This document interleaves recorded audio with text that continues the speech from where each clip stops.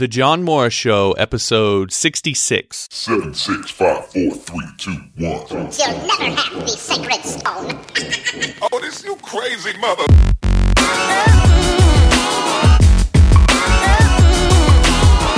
You are now listening to the John Morris Show.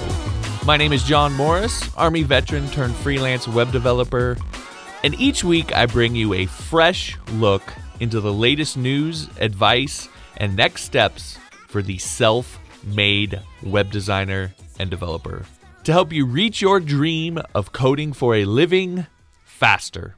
Thanks for giving me some of your time today. Now, let the episode begin. I'm super excited to say that this episode is sponsored by TopTal. Now, finding and hiring talented developers is really hard. Not to mention, after the large piles of resumes and profiles you have to sift through, once you find a reasonable candidate, it's difficult to evaluate a developer's skill unless you're a developer yourself. But TopTal makes it easy. TopTal is a large network of the top 3% of software developers in the world. And to be accepted, applicants go through a rigorous screening process that tests technical expertise, problem-solving ability, communication skills, and more. And the acceptance rate is just 3%. TopTal's team of engineers meets with you to understand your needs and handpicks just a few developers from their network for you according to your needs. Once you interview a developer, you can start working with them on a full-time, part-time, or hourly basis for as long as you need. It's very flexible. In fact, they've been so successful that they offer a no-risk trial period for all engagements. If you're not satisfied, you don't pay. And thousands of companies, including Airbnb, JP Morgan, Zendesk, and more, have turned to TopTal when they need developers because TopTal allow them to hire rapidly, with confidence, and hire only the best. So go to johnmorrisonline.com/TopTal, that's TOPTAL, today to start working with top-tier developers. John Morris Show listeners will receive 1 week of TopTal development credit and a no-risk trial period for up to 2 weeks. So go to johnmorrisonline.com/TopTal now to sign up. Oh, and for all my developer friends, this is a network you want to be on. Forget having to compete with millions of other developers in those open networks. Get on TopTal and place yourself in the top 3% of software developers in the world, and let the projects come to you. You can visit johnmorrisonline.com/TopTal and click on the Apply as a Freelancer button to get started. Hey everybody, welcome back to the John Morris Show. I'm your host, John Morris, and this is episode 66. Now, in this episode, I have a number of things coming up for you. We're going to be talking about native browser support for CSS grids. This is new functionality that is making its way through the W3C and could be, most likely will become default functionality in browsers in the future.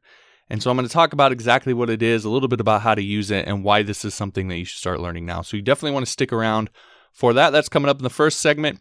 Second segment, we're going to get into long-term thinking and patience. And I'm really going to take you inside of my thinking and really what is the center of the core of all of this decision-making that I do. If you only listen to one segment of this podcast or this episode, let that be the one.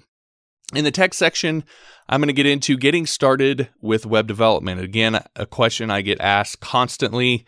I cover this periodically in the podcast. If you listen for a while, you probably know it comes up every so often, and it's just because I get asked it so much. So I'm going to cover that again. And of course, my ideas and thoughts on it tend to evolve and grow as time goes on. In the freelance section, then we're going to get into so I'm working on a freelance course. I think, and I'll talk about this in a minute, but I think it's going to be a Patreon-only course. And I've written the first lesson in that course, and the name of that lesson is Niche Down to Niche Up. And so in the freelance section, I'm going to be actually going through that lesson. So I'm actually going to be going through the exact lesson that's going to be inside of that course. So if you're freelancing, you'll definitely want to stick around for that. And then, as always, we have our weekly Q&A. Now, before I get into the segments, just a couple announcements. First off, I have been asked this a couple times now, and I finally did this. I set up a Patreon account. Now, if you're not familiar with Patreon, it is a site that lets you support the artists that you enjoy and allows you to kind of just be a patron, so to speak, of the arts. Now, talking on a microphone, I mean, we could, I guess, debate how much of an artist someone is for that, but I think there's a certain art to it. But I've set up an account over there on Patreon. If you're someone who would like to support the show, it's support from people like you that keep the show going. And so I've set up that account for you to be able to do that. Again, I had some people that asked me to do that, and I've done it. I also set up some exclusive things over there that you can get for different support levels over there. So let me just run through those real quick. I don't want to take too much time with this. But first off, if you pledge $1 over there, then you're going to get access to my Patreon-only feed. And so this is a feed that only people who are supporting at least $1 a month over on Patreon will get access to and be able to interact in a more exclusive type group over there. So if you want to get access and be able to, ask questions and so forth over there, then you can do that over on Patreon. Those who pledge $3 a month then are going to get priority access to my Q&A. So again, if you've been listening to the show for a while, you know that I do a Q&A every week. I take those from YouTube, Twitter, and so forth. But with this new Patreon account, if you pledge at least $3 a month over there, then you will get priority access, and I will answer those questions over there first.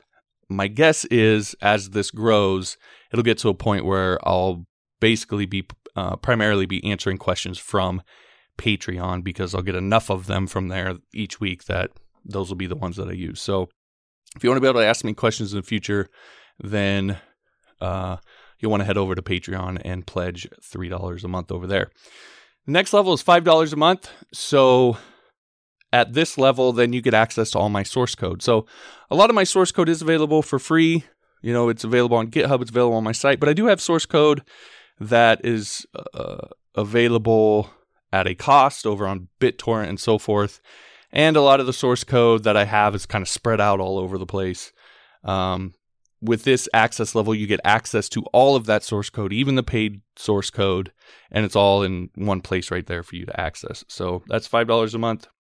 And then at the $10 a month level, I'm going to be periodically creating courses that are going to be Patreon only. And so I'm actually working, I mentioned this, I'm working on a freelance course that's going to be a Patreon only course that'll release over there. I've already put my a course I released a while back, which is my Lightning Responsive course, which I released for a short time and I haven't released anywhere else. I'm going to be putting that on Patreon at the $10 a month level, so if that's something you want access to. Now, again, these are just rewards. Ultimately, you should only really go over there and support if you want to support the show and me being able to do these weekly podcasts. I'd really like to maybe turn these up and do them every day and so forth. And there's a couple goals over there that if we reach, I'm going to do that. So if you again like to support the show, it's people like you that keep it running and keep it free for, I've noticed I get a lot of people from different parts of the world where if I were to do like a, say, Udemy course or something like that, even $10 or $20 is out of reach for those people. And they get a lot of value because of that out of the YouTube videos that I do for free. So, if you're someone who's in a position where you can afford that, you can actually help out not only me, but those people, which allows me to keep all of the tutorials and videos that I'm doing available for free as best I can. So anyway, over on Patreon, you can go to johnmorrisonline.com/Patreon, Patreon, to learn more. All right, if you haven't yet, be sure to subscribe to the show. You can do that on iTunes at johnmorrisonline.com/iTunes. Over on SoundCloud on your Android device at johnmorrisonline.com/SoundCloud, and on YouTube at johnmorrisonline.com/YouTube. All right, coming up next, we're going to get into native browser support for CSS grids. You're listening to John Morris Show, johnmorrisonline.com. Hey, everybody. As you probably know, I constantly harp on using content to help you grow your audience and build your credibility as a web developer. But your web presence is nothing without a great hosting provider. So if you haven't yet, get your website up and running with a fast, reliable, and well-supported web host, Bluehost, for less than $6 a month. You can check it out and get Bluehost's best price over at johnmorrisonline.com/Bluehost. Welcome back to the John Morris Show, johnmorrisonline.com. This segment, we're going to get into native browser support for CSS Grid. So this was actually a post that I belong to the Advanced WordPress Facebook group, and someone had posted this in there, and it kind of caught my eye. And so I clicked over to the article, and it was a LinkedIn article, and I'll link to it on the show notes page for this episode. It's johnmorrisonline.com/66. I'll link you to the exact article I read, but it was talking about native browser support for CSS grids. And that really caught my attention, and so I want to get into why. But first, let me talk about what this is. So the way this works and what they're building is it makes it so that you can create a container. So you can create a containing div or section or whatever, and you can set the display property. So normally, you have display block, you have display none, etc. Here, you can set it to display grid. And so again, this is new functionality that that's making its way through W3C. And when you do that, when you set that container element to display grid, the browser will treat all the immediate descendants as individual grid elements to be placed in available cells in the grid. So essentially, it's going to take all the immediate children of that container and turn them into grid items and treat them as grid items. And when you do that, by default, it will automatically place those items top left to bottom right, as you would expect, based on your markup order. So it makes, you look at it, you can essentially, instead of having to learn a framework like Bootstrap and learn the markup and so forth, you can actually just create a container with display grid and all the, if you put child div elements inside of it, they're going to automatically display as a grid. Now, obviously with this, there's going to be a lot of additional properties because there's lots of different ways that grids are formatted and so forth. Now, some of the examples that I think are some of the basic ones that you want to learn are grid template rows and grid template columns. And so, for example, with grid template columns, you can set that to 100 pixels, 10 pixels, 100 pixels. Just like you would with, like, say, margin, for example, how it's, 10, 15, 10, 7 or something like that. You can set it to, again, for example, 100 pixels, 10 pixels, 100 pixels, and that would create a 3-column grid with the width of those 3 columns at 100 pixels, 10 pixels, and 100 pixels respectively. Now that is pretty cool. And it also, along with it, comes with a custom measurement unit, which allows you to be more, it's more elastic, essentially. Now, I don't want to get into a whole lot of the details of this yet, because, again, it's making its way through W3C, and there's a good chance that some of this can change. And so I don't want to, dive too far into it. Plus, I'm probably going to do a tutorial on this once it gets a little bit further along and we have a better idea of exactly what the standard is going to be. But I want to give you a little bit to give you an idea of what they're trying to do here. And so, along with all that, there's a whole set of advanced properties that let you create very, very complex grid layouts, but do it very, very simply. And those grid layouts be, perfectly and natively responsive. So it makes using a responsive grid, which is something I've talked a lot about before in tutorial. I have a whole responsive web design tutorial playlist on my channel that's all about, a big chunk of it's about creating responsive grids. This is going to build it right into CSS, right into be default functionality in the browser. So this is a big deal. Now, like I said, as of today, it's still a candidate recommendation in the W3C, And there's not a ton of support by the browsers yet. It started out it was supported in IE 10. This was Microsoft's idea. It started out in IE 10, was supported by IE 10, IE 11, but I guess the markup's a little bit different. So you can't really use the markup that's going through the W3C, and will probably end up being the markup you use. You can't use it with Internet Explorer and Edge, but that's kind of where it came from. But there is support in Chrome and Firefox. You just have to turn on experimental features, and each one of those in Chrome and Firefox is a little bit different. You'll have to check that out a little bit. But if you enable those experimental features, you'll be able to kind of test this out and play with it. So now, again, the reason I bring this up is because in my mind, this is a big deal. Because with the popularity of grid-based frameworks like Bootstrap and all the others that are out there, it seems to me, and feel free to comment and tell me why I'm wrong. I mean, if you disagree, I'd love to hear your opinion, because I just heard about this a couple days ago. But it seems to me that it's fairly likely that this is going to make its way into native support. And that's a big deal, because that would cause a fairly big shakeup in the way web design, web development is done, because a lot of the core appeal of frameworks like Bootstrap and the other ones that are out there are their mobile responsiveness. I mean, initially that was the idea. Now, they have a lot of other things that come with them, and so I don't think that those things are just going to go by the wayside, but there's a good chance that those things are going to be forced to adapt to this. If this becomes a web standard in browsers that supports grids, it wouldn't make any sense for those frameworks to build on top of that, and there'd be a lot of pressure on them to change. So even if you're using something like Bootstrap for your mobile responsiveness, there's a good chance you're going to have to learn how to do this.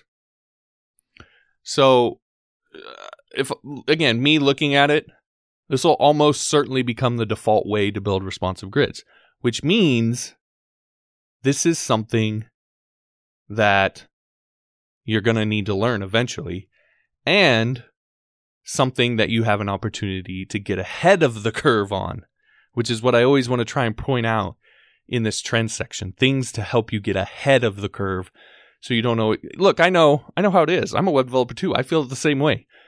There's so many new things. Technology is advancing so quickly. You always feel like you're behind the curve, right? That's how I feel. I always feel like I'm missing something. So I want to try and give you things to help you keep ahead of it. And this is one of those things. And I think this is an important one because, again, tell me why I'm wrong, but it seems to me that this is a big deal, and it's going to be something that's very likely to make it all the way through and become default in browsers. So it seems, again, fairly likely we're going to have to learn how to do this. So this is something that I strongly suggest you start learning now, so you're not stuck catching up. And as I mentioned earlier, I'm going to be working on doing a tutorial at some point as this advances a little bit more and we have a little bit more idea of what exactly it's ultimately going to look like. I mean, they have the standard there, but is it going to stay like that? So forth. These things can change as they move through and so forth. So I'm going to do a tutorial on it as that happens. But I've also, over on the show notes page for this episode, johnmorrisonline.com/66, I've linked to a number of different resources. They're a little bit scarce at this point because this is fairly new, but there are some resources out there. I'm going to link to those over on the show notes page for you to help start looking at it, start getting an idea of how it works. And I would imagine the changes that would happen as this goes through would be primarily semantic. So maybe changing the name, a property name or a value name, or adding some functionality and so forth, and maybe even some behavior there. I think there's one of the reasons why it's not further along is there's some back and forth between the browsers about exactly how to render things with margins and paddings and so forth. And so they're working some of that out. And so some of that will change, but at least you can get a start on it and have an idea of what it is, so that as it becomes more and more supported and set in stone, you don't have to learn the whole thing. You just have to tweak what you know a little bit. All right, so I'm going to link to those resources over on johnmorrisonline.com/66. But I highly recommend starting to look into this and getting ahead of the curve, so when this happens, you're already set to go and you can continue on doing what you're doing and maybe even have a little bit of an advantage when it comes to the competitive marketplace of web development. All right, coming up next, we're going to get into our mindset section. I'm going to be talking about long-term thinking and patience. And this is really the center of all of my decision making, and hopefully give you a good framework for making decisions about your career and your business that lead to better results as time goes on.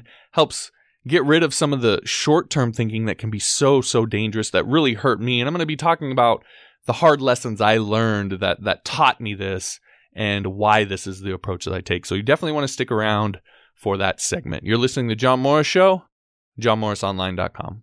Today's episode is brought to you by the Complete Web Developer course by Rob Percival on udemy.com, where you can learn HTML, CSS, JavaScript, PHP, MySQL, WordPress, mobile apps, and more inside one convenient course, so you can shortcut the time it takes to start earning your full-time income as a web developer. John Morris Show listeners can get an exclusive 85% discount on the course by visiting johnmorrisonline.com/CWDC. That's johnmorrisonline.com/CWDC. Welcome back to the John Morris Show, johnmorrisonline.com. I want to talk about long-term thinking and patience. And this is something, if there's one thing that kind of drives everything that I do and all the thinking and how I decide and make decisions about what I'm going to do in my career, in my business, in my life, etc., it would be this. And so I always try to think of the long term in everything that I do. In any decision I'm making, in any project I take on, I always ask myself, what's this going to mean, or what's it going to become in 5 years, 10 years, and so on. And I want to talk about this because I think it's the only good way to really grow a business or a career, or really even your life. And so here's why. Now, I want to be upfront with you here. Most of the episodes I do of the show, I have copious notes that I write down, things that I want to talk about, and I use those as I go through the different segments. But in this particular segment, I'm going off the notes a little bit. And the reason why is because I really want to try and draw this out for you, and I don't want to be tied to the notes, because I've talked about this quite a bit with people that I know, my little brother, my family, other developers I know, and so forth. And it always, to me, it always seems to come out better when I'm not going off of something prepared. So just bear with me a little bit here as we get into this. But again, I think this is something that is vastly overrated. The importance of long-term thinking and having the patience to be able to implement it. And so when I think about this, the things that kind of come up for me is, I think, one of the big ones that comes up for me is my YouTube channel. So right now I have about 25,000 subscribers on my YouTube channel. I get about 130,000 plus views per month of the videos that I have on there. And I spend a lot of time thinking about what I can do to grow that channel. That's obviously a goal of mine because it's a big part of everything that I do. And anybody, it doesn't have to be a YouTube channel. It could really be anything that you're wanting to accomplish in your business, your career, so forth. It could be your skill set. It could be, if you're into online business, it could be your website traffic. It could be your revenue. It could be your mailing list, etc. All these different things. But for me, a lot of the thinking that I do goes around my YouTube channel. And at first, when I started my YouTube channel, I was a really short-term thinker. And what I mean by that is I would post a video, and if I didn't, I was always trying to go viral. And it was kind of stupid when I think about it now. I was trying to go viral with coding videos. Now, if there's something in this world that is just 100% immune to going viral, I would say coding videos is a pretty good candidate. That's probably not something that you're going to get a ton of people to share and pass around and so forth. Yet, that was always my mindset at the time. And if I didn't get a bunch of views of a video within a day or two, then I would consider it a failure. And, you know, I was really frustrated about my channel at that time because I was really wanting to get on YouTube. And this was many, many, many years ago. I mean, this was probably almost a decade ago. And so I'd get really frustrated, and then I would go back to the drawing board. And eventually, obviously, that didn't work out because it was just a flawed idea from the start. And I kind of gave up and let my YouTube channel sit. And then something happened that really is the first thing that taught me this lesson about long-term thinking. And what happened was I didn't pay attention to my YouTube channel at all. I didn't promote it all. I didn't do anything with it all. I didn't even really log into it for probably 2 years. Did nothing with it. And I started noticing that in my email, I was getting a few more comments on the videos that I had posted. Now, I wasn't responding to these. I still wasn't looking through, but I had noticed that it seemed like I was getting a few more. And so one day I decided to log back in there, and I logged back in, and lo and behold, those videos, those initial videos that I had created, had started to pick up a decent amount of traffic, and I was starting to get a decent number of views. Now, a decent number of views back then for me was about probably 1,000 a month. And I was like, okay, something's going on here. Well, dug into it, figured out that they had basically been indexed in search engines, and they were showing up in different YouTube and Google searches, and that's where the traffic was starting to come from. And it was kind of a light bulb moment for me, because I realized, okay, you know, if I create something that I can create something where I target certain searches, which to me are really markets, because these are people, groups of people who are looking for a solution to a particular problem, and they're using certain search terms when they go into Google to find it. So there's this market out there, and I can create videos to serve these different markets.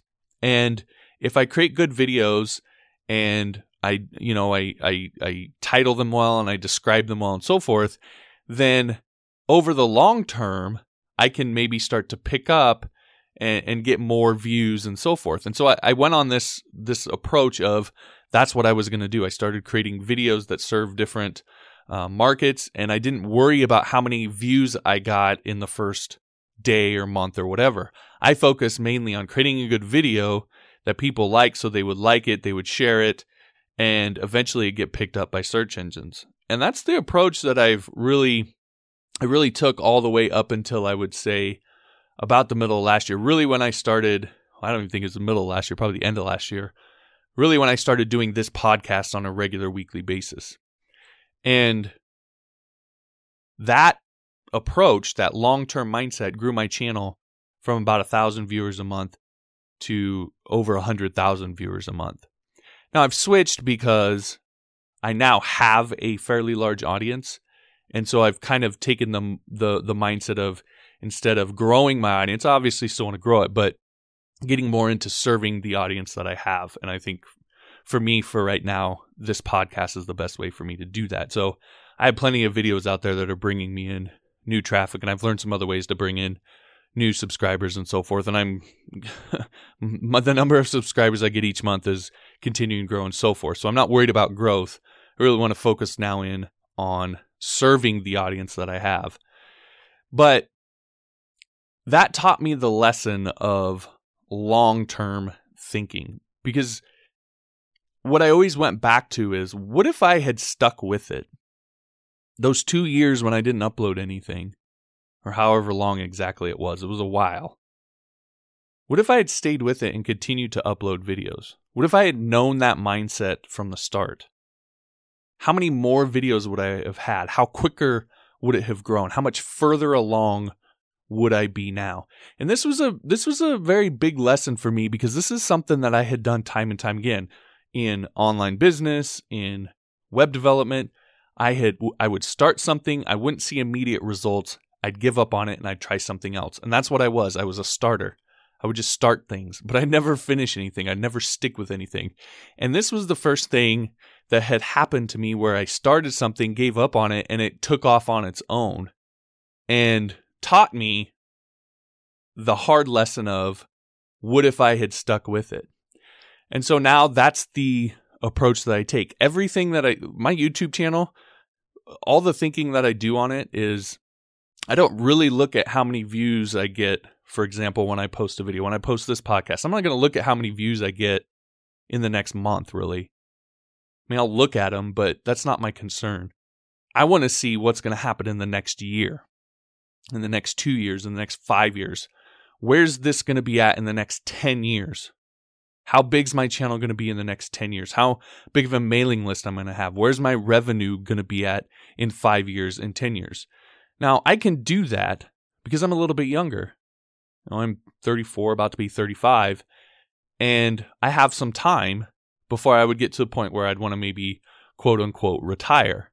So if I can build a YouTube channel, a mailing list, and a business that allows me to retire just by doing that, by the time I'm, 50 or 40, I just think of, in the last 2 years, my channel's gone from about 13,000 views a month to I'm now over 130,000 in about 2 years.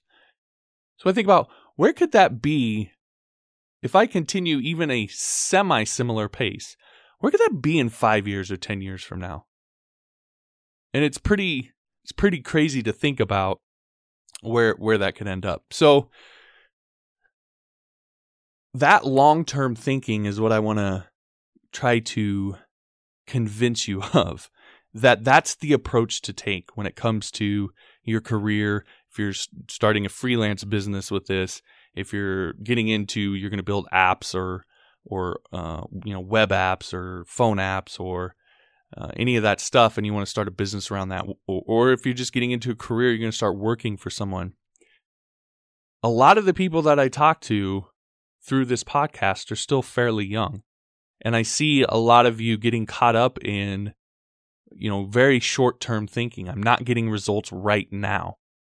And I know that can be frustrating because, for a lot of people, you're trying to make this your livelihood. You have to think about the here and now to a certain point. You can't avoid it. However, what we don't want to let happen is we don't want to let the short-term realities undermine our long-term goals. Because if you stick with it long-term, I've done a lot of different things in web development. I know a lot of different people. If you stick with it long term, if you fight through the difficulties now, it's gonna happen. There's nothing wrong with you. There's nothing different about you than all the other developers out there that is, character-wise and who you are naturally, that makes it any more difficult or different for you. You can do it, and all it takes is that patience. You got to be patient. Now, that's why I often recommend people who are getting into web development. I don't recommend that if you have a job now that's paying your bills and keeping you, sustaining you and so forth. I don't recommend that you quit and dive into this. I did that a number of times, and there's some argument to be made there that it can motivate you, but I was already motivated. I didn't need the motivation, and all doing the quitting did was make me think even more short term and cause a lot of problems. So if you know that you're that kind of person, keep doing what you're doing, but learn this on the side, master this on the side, and start picking up clients on the side. Or, this is why I recommend freelancing so much.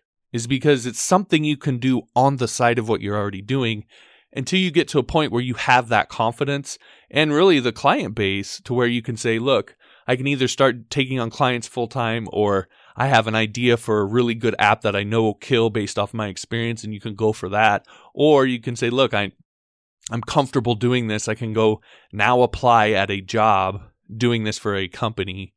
And I have the experience with clients. I have the technical experience.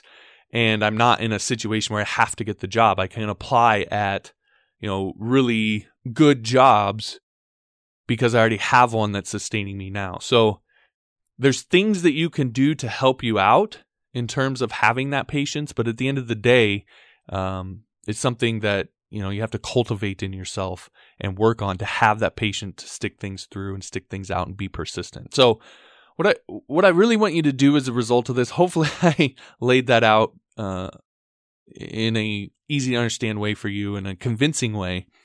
But I want you to start thinking of all of your goals in terms of 5 and 10 years blocks. For example, and this is a little personal for me, but I have a goal to retire by 40. So I'm 34, about to be 35. So I have about 5 years left. Now, if I don't meet that goal, okay, and my retire by 40 is a little bit different than probably a lot of people's. A lot of people, when they think of retire by 40, they think of, they have a couple $1 million in the bank, they're living on the interest and so forth. Mine's a little bit different because it's more in terms of retiring would be me doing this podcast on a weekly basis, and that probably be about it, right? So it's a little bit different, but that's my goal, is to grow this to the point where I can just do this full time, by the time I'm 40 years old, because I love doing this. This doesn't seem like work to me at all. And for those of you who don't know, I still do freelance work on the side of doing the YouTube and so forth. So my goal is to not have to do that freelance work and so forth by the time I'm 40, and just be able to run this podcast and this channel and really serve you guys. But that's the way that I think about it, is in terms of the next 5 years, the next 10 years, where things are going to be. And the other thing I want you to do is really work on having patience. And there's ways that you can do this outside of just your career. So one of the ways that I do this is anytime I want to buy something, I make myself wait. Not because, I can't afford it, or I don't, I don't know that it's something that I'm unsure if I want it or not. I'm talking about when I know I want something, I can afford it, and I could easily just go get it. I still make myself wait.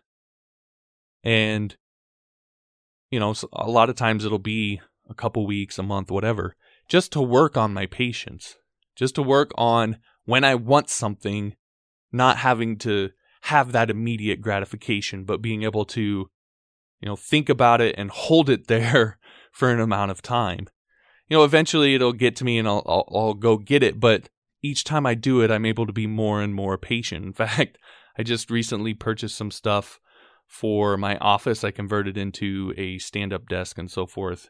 And it's probably been over a year, maybe a year and a half, that I've been considering doing this, but I've been making myself wait. Part of it was to make sure it was sure I wanted to do, and kind of changing my space in my house. I needed to do some of that to be able to make it work, but there's something that I've wanted to do now for quite a while, and I've made myself wait.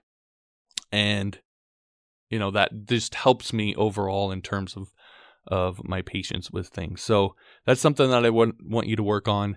And then the last thing is just always be sure to analyze the choices that you're making in terms of long-term scenarios. This is probably for someone who's having a difficult time with this is probably the most important thing. The example I think of is I see people all the time, and I work with a lot of local businesses, so this you probably may have heard this yourself too. When they hire you, what they say is they're like, build the business or build the website and so forth, and then I want you to have me rank number 1 on Google for this search. I just want, get me to rank number 1 on Google there. I always chuckle because I'm like, look, if it were that easy, right? If it were that easy, if I could just say, like, I could be a quadrillionaire, right?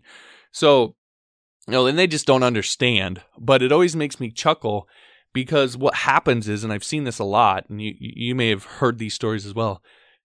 When it comes to search engine rankings, it's a really good example because people will do things in the short term to try and get a higher ranking that is just, if you put it in the context of the next 5 to 10 years, it's absolutely clear. It's 100% that Google's going to figure it out, and your site and if you have a business based around it, is going to tank because of it. And I see this all the time of people doing just dumb things in the short term to get rankings, like, spamming links out there, or, they're trying to over optimize their site, or they try to buy a bunch of incoming links from other sites and so forth, that it's just a matter of time before Google figures it out and that your site suffers. And if you build your entire business around that, something isn't going to make it the next 5 or 10 years, then you're going to be right back where you started in whenever that happens. And so when you take that and you take any one of those ideas and you put them in the context of the next 5 or 10 years, it becomes a really, really easy decision not to do that kind of stuff. In fact, for me, when I do SEO, I focus more on trying not to do too much than not doing enough. Because I would rather have maybe a little bit less ranking overall and never get slapped than to have a little bit higher ranking now and get slapped a year from now. I put too much work and effort into what I'm doing to risk that. And so again, that's the idea that I'd like for you to take on, and what I'd like for you to start doing is all the choices that you have to make when it comes to your career, your business, your life, really. Just ask yourself, well, what would this mean in the next 5 years or the next 10 years? What would this become in the next 5 or 10 years? Now, that doesn't mean it's going to change your decision, but it's going to give you a little bit different perspective. And that perspective is going to help you make better choices. All right, coming up next, we're going to get into our tech section. You're listening to John Morris Show on johnmorrisonline.com. So I just realized something. I'm always harping on how important creating blog content is for getting new clients to your web design business. But what if you don't have a blog and you're not sure how to get one set up? Well, don't worry, because I've just created a new tutorial on how to start your blog in less than 15 minutes. So in less than 15 minutes from now, you could have your blog up and running and creating content that's going to help you attract new clients for your web design business. In order to take this tutorial, you want to head on over to johnsbloggingtutorial.com. Again, that's johnsbloggingtutorial.com. Head on over and let's get your blog started today. Welcome back to the John Morris Show and johnmorrisonline.com. In this segment, I'm going to be talking about getting started with web development. And this is something that I get asked regularly, and I've answered probably a few times before, but I want to go back through it because I get asked it so often. And the idea here is a lot of people ask, they're just frustrated because they're getting into web development for the first time. And there's all these different things that they can learn. And it can be difficult to figure out what is it that I need to learn first, second, third, fourth, etc. Now, before I get into what I'm going to talk about today, I always preface this with a couple things. First off, and I'm going to actually be talking about this in the next segment, the freelance segment, but it's important to, before you, look, there's 1,000 things that you could learn when it comes to web development. And so if you just take them, if you just start with, put them in some sort of linear order that has no rhyme or reason to it and start learning them, it's going to take you forever to get to a point where you can actually do this for a living, which I think is that's what everybody wants to get to, right? Everybody wants to be doing this for a living. Now, again, having gone through that process, learned a lot of hard lessons, the most important thing that you can do is filter those skills. So if there's 1,000 skills you could learn, you want to hone that down to 30 that you need to learn in order to start earning an income. And then you can, as your career progresses, add on those other 1,000 skills so that you become a more rounded developer. But the most important thing for you to do first is get to a point where you can earn your living doing this. And that depends very, very heavily on a couple factors. The first one is, what do you like to do? Now, this sounds like the typical kind of cliche self-help stuff, but it's absolutely important, because you will find when you first start out doing web design and web development that the learning part of it is really exciting. When you start learning how to do things with the internet and make things happen, it's really, really exciting, and that'll drive you for a while. That can drive you through all the way through your learning process, really. But when you get to the point later when you're actually earning an income doing it, you're going to find out that there's things you hate doing. And if you've invested all of your time and energy and your money even maybe into that one thing, that can be very, very disheartening. And I learned this the hard way. So I want to help you avoid that. And the way that you avoid that is by figuring out what you like to do first. Now, again, that's difficult because you got to do it, right? So what I recommend that you do, the first thing that you should do is you should start dabbling. You shouldn't think, I got to learn HTML, CSS, jQuery, or JavaScript, PHP, like in a linear order. That's not the way it works. Or that's not the way I recommend that you do it. I recommend you dabble in each. Mess with some HTML, mess with some CSS, mess with some JavaScript, some PHP, some MySQL, some iOS app stuff, etc. And get a feel for what you actually like doing. Now, all of it's going to be a little bit exciting, but keep doing, if you like, okay, I like this thing, keep doing that over and over and over and over again to the point where it's kind of boring, and see if you still like it.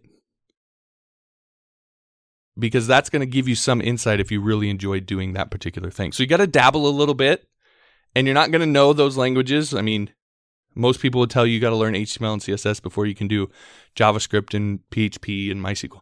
And there's some truth to that. But, if you find that you really love PHP and you dig into PHP, I mean, I work with developers, and I don't mean to call them out, but I work with developers who are geniuses when it comes to PHP and MySQL on the back end.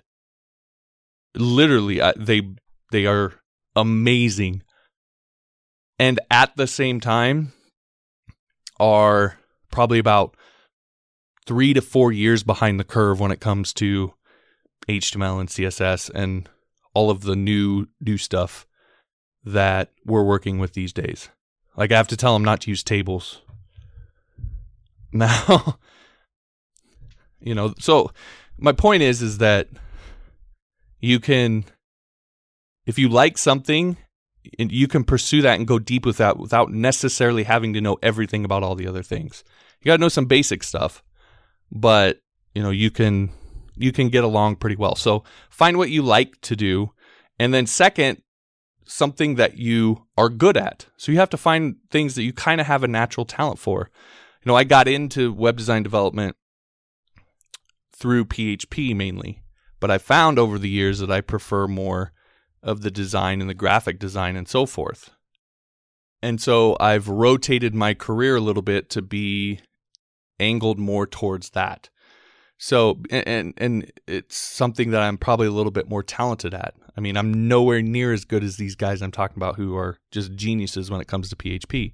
I'm a little better at the design side. And these same guys who I'm in awe of when it comes to PHP and MySQL and all that, these same guys come to me and ask me questions when it comes to things like CSS and jQuery and HTML and so forth. So that's where my talent lies, and that's the second thing that you got to figure out. From there, the fastest way for you to learn is for you to start building things. And I say this all the time. If there's two things that you can do to make your learning curve as fast as possible, start working on real projects and find a mentor. Now, that second one can be a little bit difficult, but Code Mentor is a really good place that you can go. You have to pay for it, but most mentors you're going to have to pay for a little bit. Or you can take courses, paid courses, like I recommend on Udemy all the time, and use the other people and the instructor in those courses as kind of a little bit of a mentor as well. But building real projects, that's why I tell people the first thing you should try and get clients as fast as you can. You're going to make mistakes anyway, so you might as well get those out of the way. And working on real projects is going to help you learn much, much faster. In fact, Michael Phoenix, who I've had on the show a couple times, that's what I did with him. That's why he's progressed as fast as he is, in my opinion. Going from basically broke to now over a 6-figure income at one of the nation's fastest growing tech companies, because I made him work on real projects. He did not want to do it, but I made him do it. And he learned how to work with clients and so forth. And that's a lot of what he does now. So work on real projects and find a mentor. Now, that all out of the way, I can run through the kind of typical process that people go through when they're learning this. Before you start, you want to first make sure you have your tool set up correctly. And that's really what I want to cover here. Now, I think you've probably seen people say the typical path is learn HTML and CSS first, learn JavaScript, jQuery, then learn PHP and MySQL, and then go off into everything else like Node and WordPress and so forth. Absolutely recommend, if you want to follow a linear path, to do that. And generally speaking, you can go along that path, keeping in mind everything that we just talked about. But getting your tools set up correctly, getting your space set up correctly is another big one. So what I recommend is that you start with Chrome, and there's a few kind of plugins that I would install. One is the Web Developer add-on or extension, the eyedropper extension, and then the mod header extension.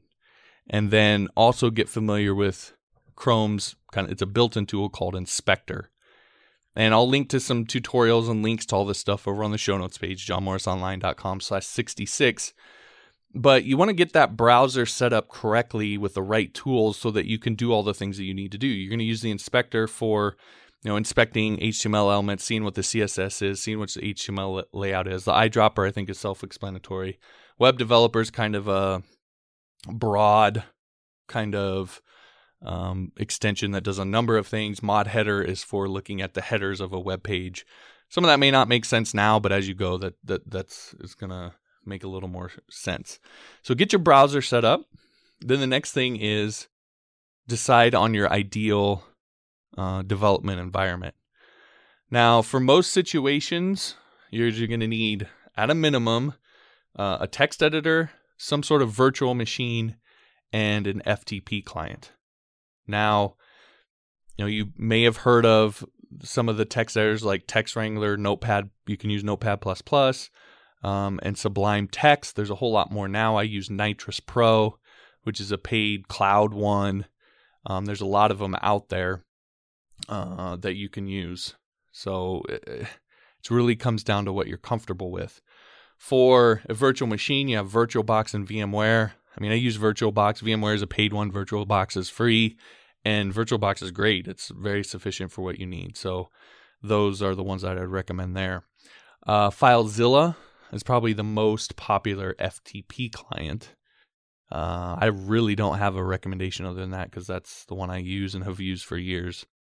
As far as IDEs, which are integrated development environments, now, one of the things that you could need, you could replace the virtual machine with, so that you can, instead of developing inside of there, you can do it right on your regular computer as a tool like XAMPP or WAMP server.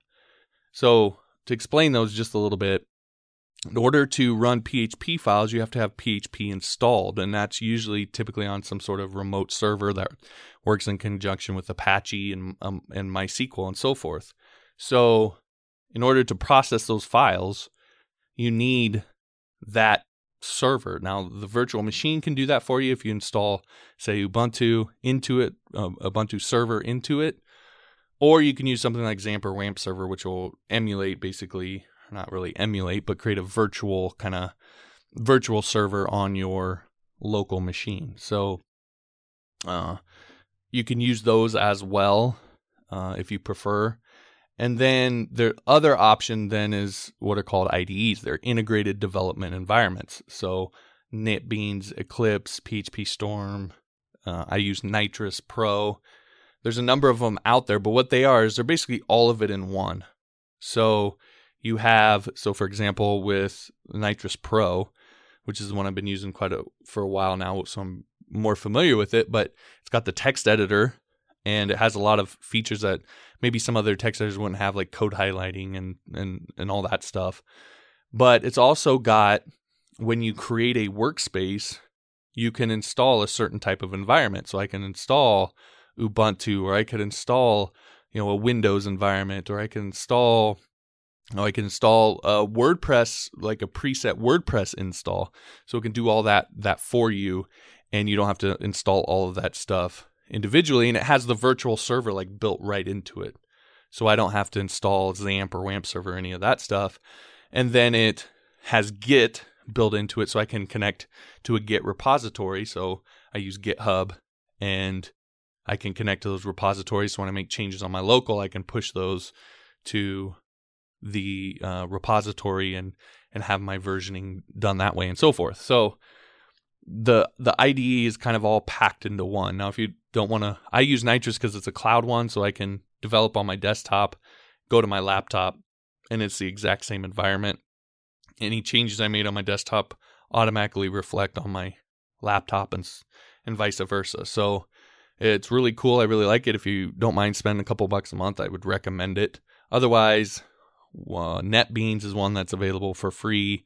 I think Eclipse and PHP Storm are ones that cost, but again, I haven't used those two, but people seem to like them. So now you've got your browser. Now you've got your IDE.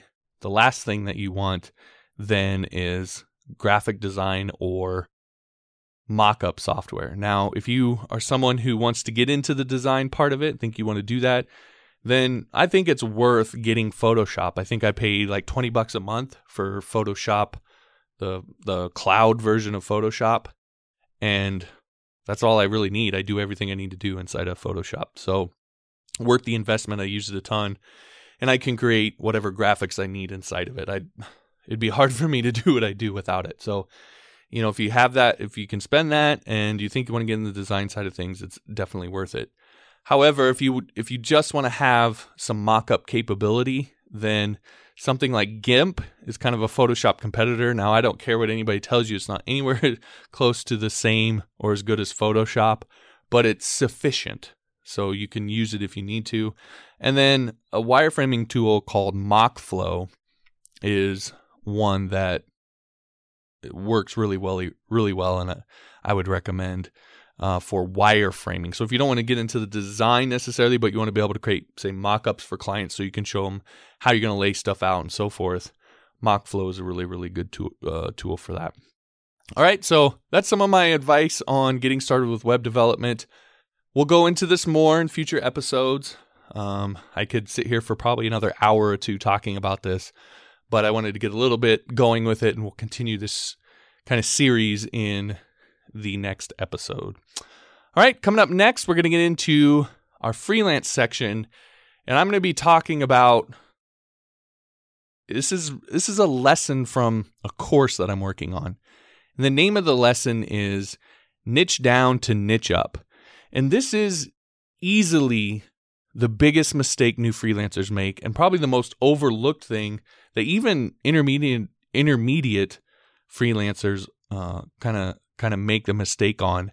And I think this is the difference between someone who's new and struggling, or even intermediate, and someone who kind of blows it out of the water and becomes really, really advanced and does really, really well with freelancing, is they understand this concept, niching down to niche up. And this isn't something, necessarily unique or revolutionary that I came up with on my own. This is a sound business principle that I see a lot of freelancers simply not doing. There's businesses every single day. And as soon as I show this to you, you're going to see it. You'll be able to start to look at businesses and see what they're doing.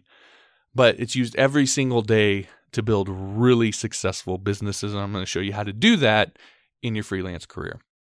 You're listening to John Morris Show and JohnMorrisOnline.com. Here's another great resource for you, ZipTask. Have you ever wished you could just jump on live with a developer and talk to them face-to-face before hiring them? If you could, there's no doubt you'd know whether you wanted to hire them or not by the end of that conversation. But instead, most freelance sites make you wade through a mountain of resumes and profiles before you ever actually get to talk to someone. Not ZipTask. ZipTask is all about speed. You can instantly connect with developers on all their devices and immediately start chatting about your project. No mountain of resumes, no guesswork, just a real live person waiting to help. Even better, every audio, video, and text communication is recorded so your developer is held 100% accountable. No he said, she said. Plus, ZipTask works with only the best developers and uses both state-of-the-art technology and real humans to find and surface the top developers, so you always have the best developer for your project needs. So to start talking to a real qualified developer in the next few seconds, head on over to johnmorrisonline.com/ZipTask. That's ZIPTASK to get started. Again, that's johnmorrisonline.com/ZipTask to start talking with a real live developer in the next few seconds. Welcome back to the John Morris Show and johnmorrisonline.com. All right, this segment we're going to be getting into. So this is a freelancing segment, and this is a lesson from a course that I'm working on. It's a freelancing course, and right now I'm calling it the Developer's Guide to Freelancing. This is a course I'm going to be releasing only over on Patreon for the $10 a month level over there. I mentioned that at the beginning of the show. johnmorrisonline.com/Patreon if you want to become a supporting listener and get access to all the goodies that are available over there. But I want to go through this lesson. I want to see, one, I think this is really important. I know this works, but I want to kind of see what you think and see if the way that I'm presenting this to you makes sense. All right, so the name of this lesson is Niche Down to Niche Up. And the official definition of a niche is the situation in which a business's products or services can succeed by being sold to a particular kind or group of people. And that definition will work for our purpose. So a niche is a market segment. For example, one familiar market is fitness. And within that market, you can have a number of market segments or niches. For example, weight loss, bodybuilding, CrossFit, Ironman, obstacle racing, and so on.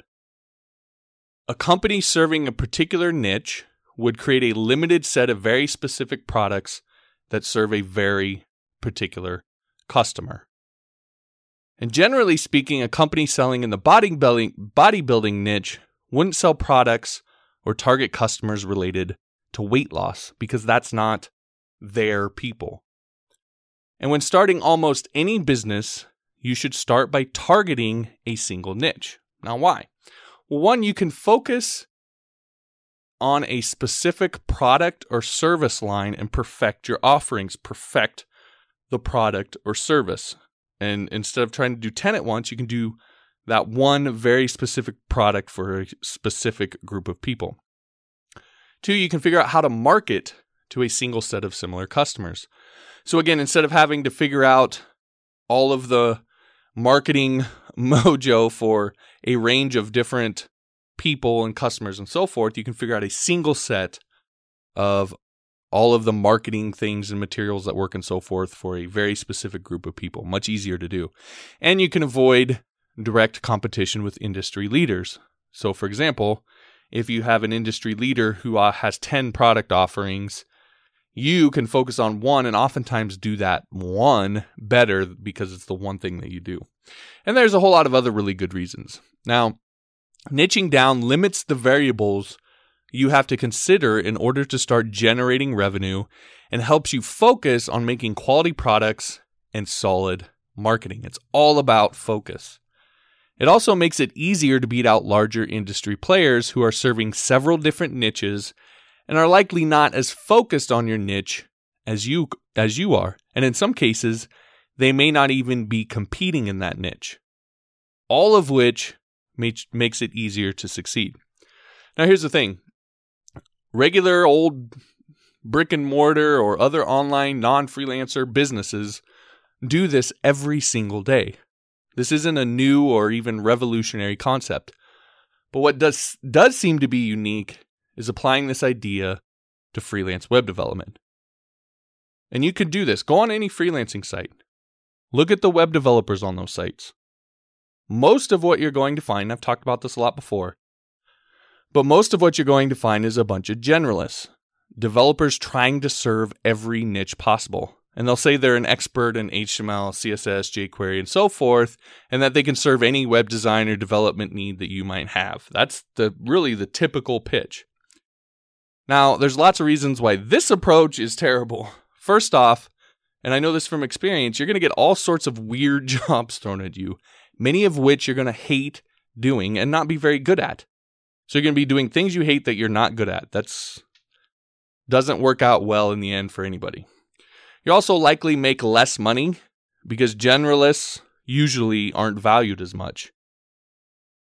And you'll have a difficult time competing with other established developers. If you're new, this is especially important because you're going to have a hard time competing with those established developers, but you can beat them using this process. So the way to win is to niche down to niche up. The more focused a niche you can pick, the easier it will be for you to have success and actually enjoy what you do. For example, instead of marketing myself as a web developer, I market myself as a membership site builder, and specifically someone who is an expert at building membership sites using WordPress and a plugin called Wishlist Member. Now, at the time on Elance, which is now Upwork, there was nobody else serving only that market. And there was enough work in that market for me to get all the jobs I could ever want. So I was competing with no one in a very lucrative market. In that situation, I'd have to be pretty terrible not to succeed. And so doing this helped me outflank, quote unquote, the Elance algorithms that are designed, and I've talked about this before, they are designed to reward more established developers. And I could do this when I was first starting out. Then, and this is the key for the transition here, then as my job history, my ratings, my overall rank on Elance increased, and I became one of those established developers, I could then expand my offerings and now be able to compete with those people because I had built up my profile. So, you niche down so that you can niche up. And it's the exact strategy successful businesses have been using for years to enter markets and build a foundation while avoiding direct competition with major players until they reached a point where they felt that they were ready to compete. So, how do you discover your ideal niche? All right, so that's the end of kind of the lesson for this first lesson in the course. In the actual course, I kind of finish up by talking about there's a worksheet that's available to help you actually walk through discovering your ideal niche. That's going to be a part of the course as well. So again, if if this is something that you want to, it's not up on Patreon yet, but it's the first course. I already have my lightning responsive course up there, but the first new course that I'm going to put up there is going to be this course, and I'm working on it right now. So if you want to become a supporting listener and get access to this course once it's available, you can do that at johnmorrisonline.com/Patreon and become a $10 a month supporter. All right. So again, niche up or niche down to niche up. Absolutely critical. I've talked about it before, but hopefully that gives you a better concept of exactly how to do it. All right, coming up next, we are going to be getting into our Q&A of the week, and I've got some good questions this week that you'll definitely want to stick around for. You're listening to John Morris Show, johnmorrisonline.com. John Morris here for the complete web developer course by Rob Percival on udemy.com. Now here's the deal with this. Do you ever get frustrated constantly searching the internet for tutorials to learn how to code? Are you worried that learning how to code is taking longer than it should? Do you just wish you could learn everything in one convenient place so you can get on with earning your living as a web developer? Well, that is exactly why Rob created the complete web developer course. Everything you need to know, HTML, CSS, JavaScript, jQuery, PHP, MySQL, WordPress, APIs, and mobile apps in one convenient course. And you know it works because Rob has over 183,000 students and the most 5-star ratings of any course on Udemy. Now here's the best part. John Morris Show listeners can get an exclusive, and this is just for you guys only, an exclusive 85% discount on the course simply by visiting johnmorrisonline.com/CWDC. So look, quit pulling your hair out trying to find good tutorials on the web. Do the smart thing and hit up my man Rob's complete web developer course with the slick 85% discount right now. Visit johnmorrisonline.com/CWDC and you'll be all set. Welcome back to the John Morris Show on johnmorrisonline.com. This segment, we're going to get into our weekly Q&A, and I have a couple questions from over on YouTube that I'm going to be diving into. Now, if you have a question for me, as I mentioned at the beginning of the segment, I just created a Patreon account. I'm going to be giving priority access to this Q&A for Patreon supporters of $3 a month or more. So here soon, again, to be able to get priority access, you want to make sure and become a supporter over there, johnmorrisonline.com/Patreon. Until then, you can shoot me an email at john@johnmorrisonline.com, on Twitter at jpmorris, or right on YouTube, johnmorrisonline.com/YouTube. All right, let's get into these questions. The first one is from Andrew Karpinski, and this is in reference to a tutorial that I had done, I believe, on PHP forums, and it says, why did you echo the server variable PHP self and also return the value of time? I thought echo outputs text. Is it somehow assigning the output text as a string to put inside a variable instead of being displayed on the screen? Couldn't you just delete the echo and have the same effect as it is already a string? Okay, so I'm trying to parse through exactly this. I'm not looking at the code of exactly what I did, but just kind of going off of my hunch, I'm assuming that this is in the form. So PHP self would pretty much almost have to be. So I assume this is a form that is submitting to itself, and I use PHP self. Now, you don't have to do that. I think anymore it's not even recommended that you do that. But what PHP self does is essentially output whatever page you're on. So the form was going to submit to itself. That's the idea. Now, you can just leave the form action blank, and when you submit the form, it'll do that on its own. So that's probably a little bit redundant. That comes from this being, this is code that I wrote several years ago. And so, there's things like this that happen. You could just leave that blank. As far as returning the value of time, again, this to me sounds like an element in the form, probably for security at the time. Noncing is a better way to go at, and a number used once is a better way to go about this. Now, you would probably still use the time in conjunction with that, but you would have a function on the back end somewhere that would do all the nonce work for you and create that nonce. So I'm guessing I put time into a form variable. Back at that time, there was a reason for doing that, and it was about created a nonce later on in the PHP script. You could really probably just get rid of that, but again, if you're asking why I did that, that's probably why. Usually when you create a nonce, you have the time comes into play there so that the nonce is essentially different for every request. And what this is just a security thing, so that you know that the form was submitted, when in your PHP processing script, you know that it came from a form that you are essentially is authorized to submit to that PHP script. And oftentimes the time is used in conjunction with that so that it's harder for someone to hack. Now, again, this probably wasn't the ideal way of doing it. It's better to just have a nonce in the form and all of the stuff for creating that nonce be done in the back end. So, again, chalk that up to being old code. Now it says, couldn't you just delete the echo and have the exact same effect as it's already a string? And I'm not sure what you're referencing there as time or PHP self, but either one you would need to echo for it to output in HTML as a form variable. So hopefully that makes sense. All right, next one up. Okay, so this one's a little bit different. I get a lot of people who, sometimes I get people who question, especially some of the freelance stuff that I talk about, aren't sure, if it's the way to go. And, I have hired people over on Elance, but most of what I've done is developer work.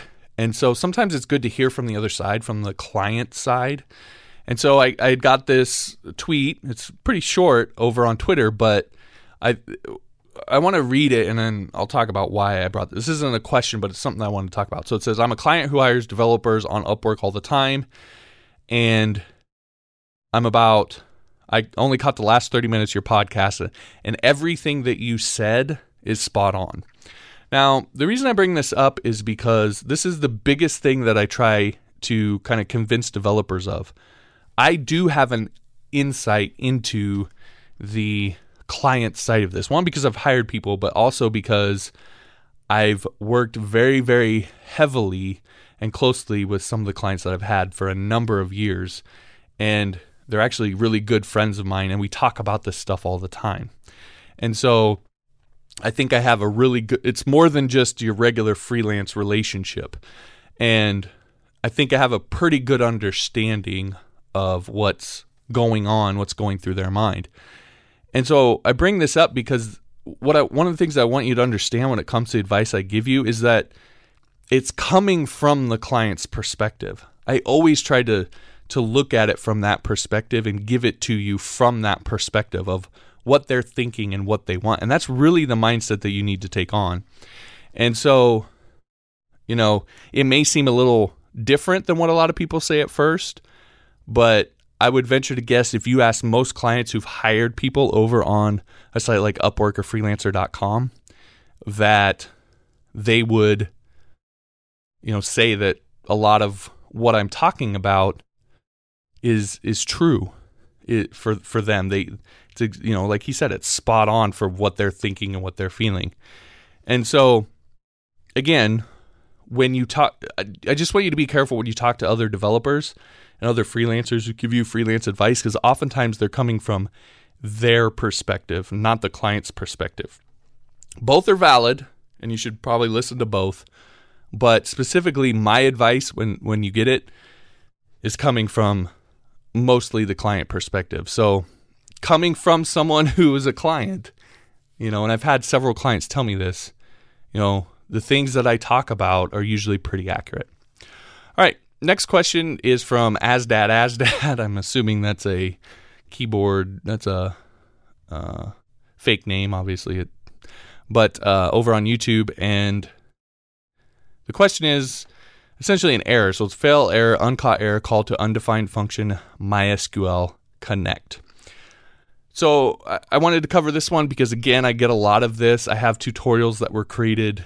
A lot of them were created or recorded 6-7 years ago when PHP 4 was the standard and MySQL, the regular MySQL was the default, and they were uploaded to YouTube maybe a few years after that.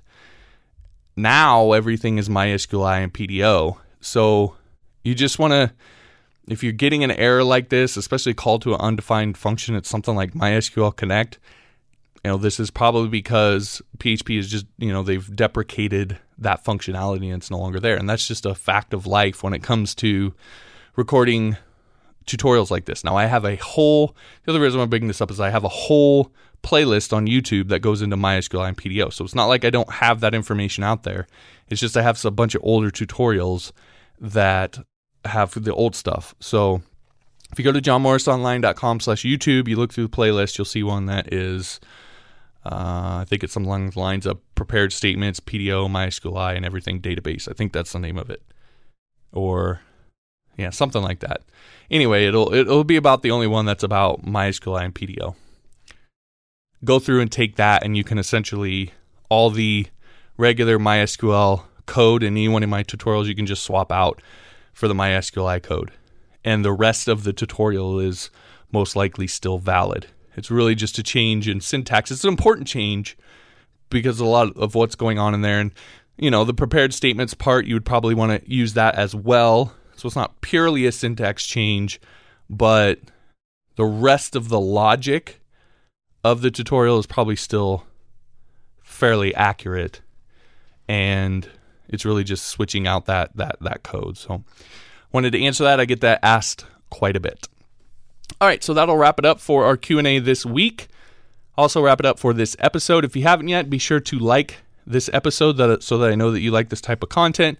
If you know somebody would benefit it, whether it's a person or a Facebook group or Google Plus community out there that would benefit from this, I would appreciate if you'd share it with them. If you haven't yet, be sure to subscribe so that you never miss an episode.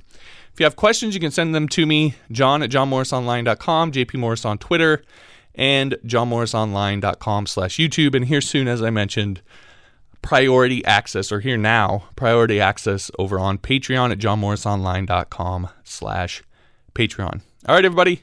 Thanks for listening. We'll see you next week. Hey, quick question for you. Are you running a WordPress site? If so, then I want to recommend to you the premium WordPress hosting service, WP Engine. Now, what makes WP Engine different than a lot of web hosts out there is that it's designed specifically for WordPress with advanced caching and security implementation to keep your WordPress website up and running as fast as possible. And we all know how important speed is on the web these days. So if you're running WordPress and you don't have WP Engine yet, be sure to give it a look. You can get their best price at johnmorrisonline.com/WP Engine. Again, that's johnmorrisonline.com/WP Engine, all one word. Check them out. You're going to love your WordPress hosting.